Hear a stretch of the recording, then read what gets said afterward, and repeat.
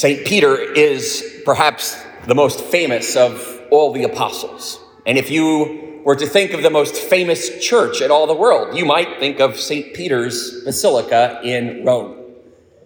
But if you were to go to Jerusalem, there is actually another church dedicated to St. Peter.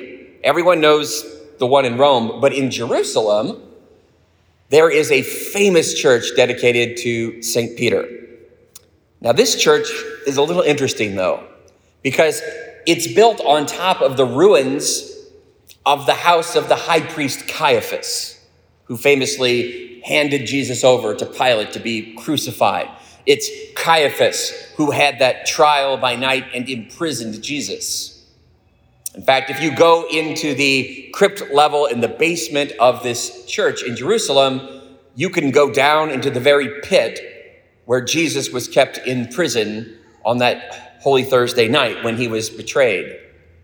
And outside is what remains of the courtyard of the high priest that we hear of in the Passion narrative, where it says that Peter was warming himself by a charcoal fire and there was confronted by a maid who said, "You're one of this man's disciples, aren't you?" To which Peter famously replied, "I am not. I don't know him. I swear to you, I don't know the man." 3 times Peter denied Jesus on this spot in Jerusalem. It's a strange place to put a church in honor of St. Peter. This church has the name St. Peter in Gallicantu. Literally from the Latin, it means St. Peter at the cockcrow. Because if you remember, Jesus knew that Peter would deny him. In fact, right before that evening, when Jesus is talking about being handed over, suffering, he predicted his own death. Peter famously says, "No, Lord, I will never, though all abandon you and fall away, I will never fall away. I will never deny you." And Jesus has to say, "Peter, before the cock even crows, you're going to deny 3 times that you even know me." And so this church marks that spot. If you look at the dome of the church on the outside, where you might expect a cross on top of a church, instead there is a big golden rooster that you can't miss. If I were Peter, I might be a little bit annoyed that, the Church of St. Peter's in Rome, nice work, Jesus. I like that one. The church in Jerusalem with the rooster on top, that marks the worst moment of my whole life. Was that really necessary? Couldn't we think of a better moment, maybe? I did good things in Jerusalem too. Why this? Well, I really love this church that marks not some triumph, but really an incredible failure. Unless we think it's not just once, it's 3 times, as if to say over and over, I don't know him. Why this church then in honor of failure? Well, a couple things. If you go down into the basement of this church, you will find, like in a sanctuary here, there's an altar, and just to the left of the altar, there's an icon. There's a big altar and the icon in the middle, and then another icon on the right side. And these 3 icons tell the story that we find today in the gospel. Because you see that the icon on the far left side pictures Jesus and Peter around a charcoal fire, and it simply has Peter with his hand out pushing Jesus away, and the inscription under the icon says, "I don't know him." Marks that terrible moment in the courtyard of the high priest, right on that spot where 3 times Peter says, "I don't know him." I think it's important that we not too quickly move past that. Because first of all, we can say, okay, Peter is under pressure. Jesus has just been arrested. They're taking him off. Peter probably is afraid that if he acknowledges that he knows Jesus, that he too is going to be arrested. What would happen to him? And he's afraid. Under pressure and fear, Peter says something that is not true. He says, I don't know him. When of course, not only does he know him, the whole reason he's there is because he loves him. He doesn't want him to suffer. He can't believe this is happening. And so he gives in despair and fear. Whatever excuse you need to make, Peter denies Jesus. We often focus on, Judas, who just moments earlier had betrayed Jesus in the garden. But Peter also denies that he even knows Jesus. The devil loves to get us in sin and despair when we're at our weakest. Peter was weak. And so maybe the good lesson here is no false confidence, no overconfidence. Peter is like, no, Lord, I will never deny you. Jesus knew this would happen, and he knows the same is true of all of us. We don't have to somehow pretend that we're better than we are, or that we've got it all figured out. We don't have to pretend that we're not broken. Jesus already knows. He knew Peter would deny him. He already predicted it. So no overconfidence. And also, no beating yourself up over sin. We always tend to fall into sin when we're hungry, angry, lonely, sad, tired. Some kind of stress makes us say something we didn't mean, something harmful, something completely untrue, like I don't know him. So I like that icon is there. But the one in the middle is the biggest one of all the three. It's right behind the altar. You can't miss it. And it simply has Peter almost like hiding in a little cave, and he is just crying uncontrollably. And it simply says the inscription, and he went out and wept bitterly. Because as soon as he's done it, as soon as he's denied Jesus and he hears the cock crow, Peter knows, what have I done? And he just goes and cries and weeps. This is one of the most important moments in life. We would probably call this today contrition, true sorrow for sin, sorrow for what we've done. Peter knows he's just denied the one he loves more than anything. And he is sorry. What a beautiful moment. That's, with good reason, that's put right in the middle of the sanctuary. I pray that if we have fallen, if we've sinned, if we've denied Jesus, that we could have that kind of moment. Lord, I'm sorry. I didn't mean what I said. And that leads to the final icon on the right, which tells the story that we see in our gospel today. Now it's after the resurrection. Jesus has been risen from the dead. And once again, Peter and Jesus are standing around a charcoal fire.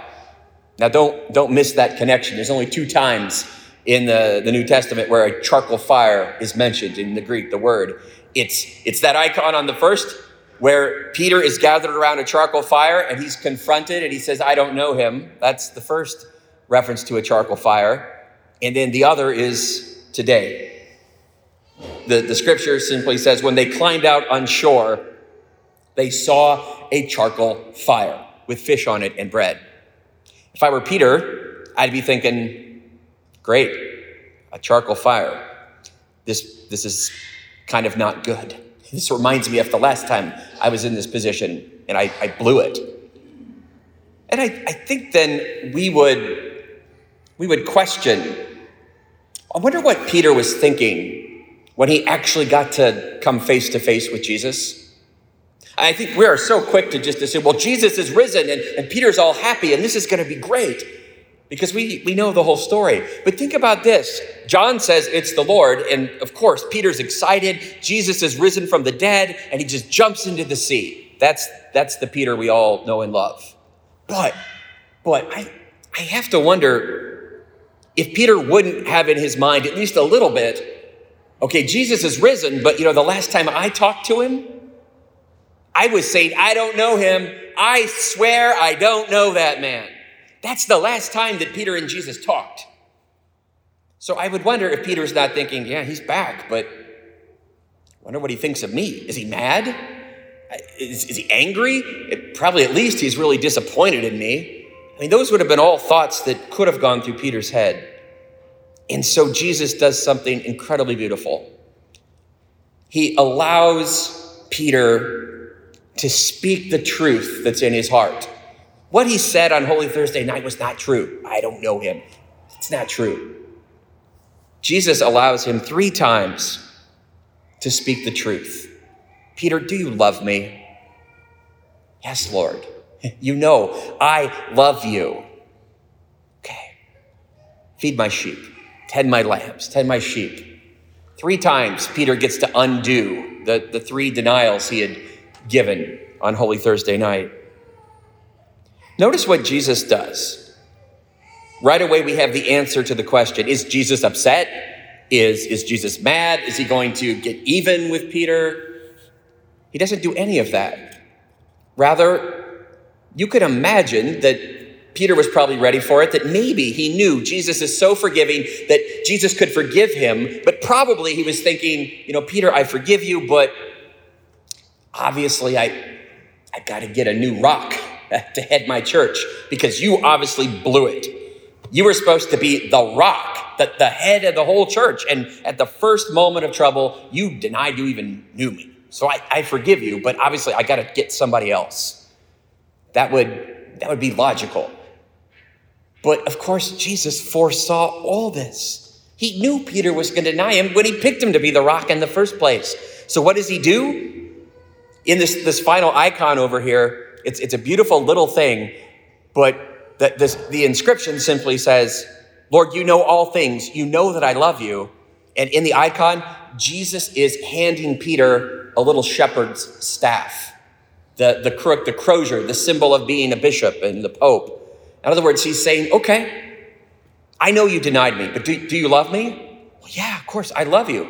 Good, that's all I need. Now, go be pope. I need you. This is why I picked you.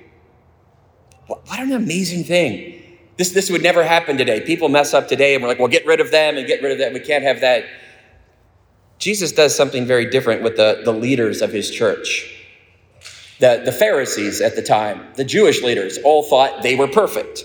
And they thought they had to show all the people how perfect they were. And all this led to was a bunch of people who thought like, well, you have to be perfect to follow God. And that's not me, because most people are honest to say, I'm a mess.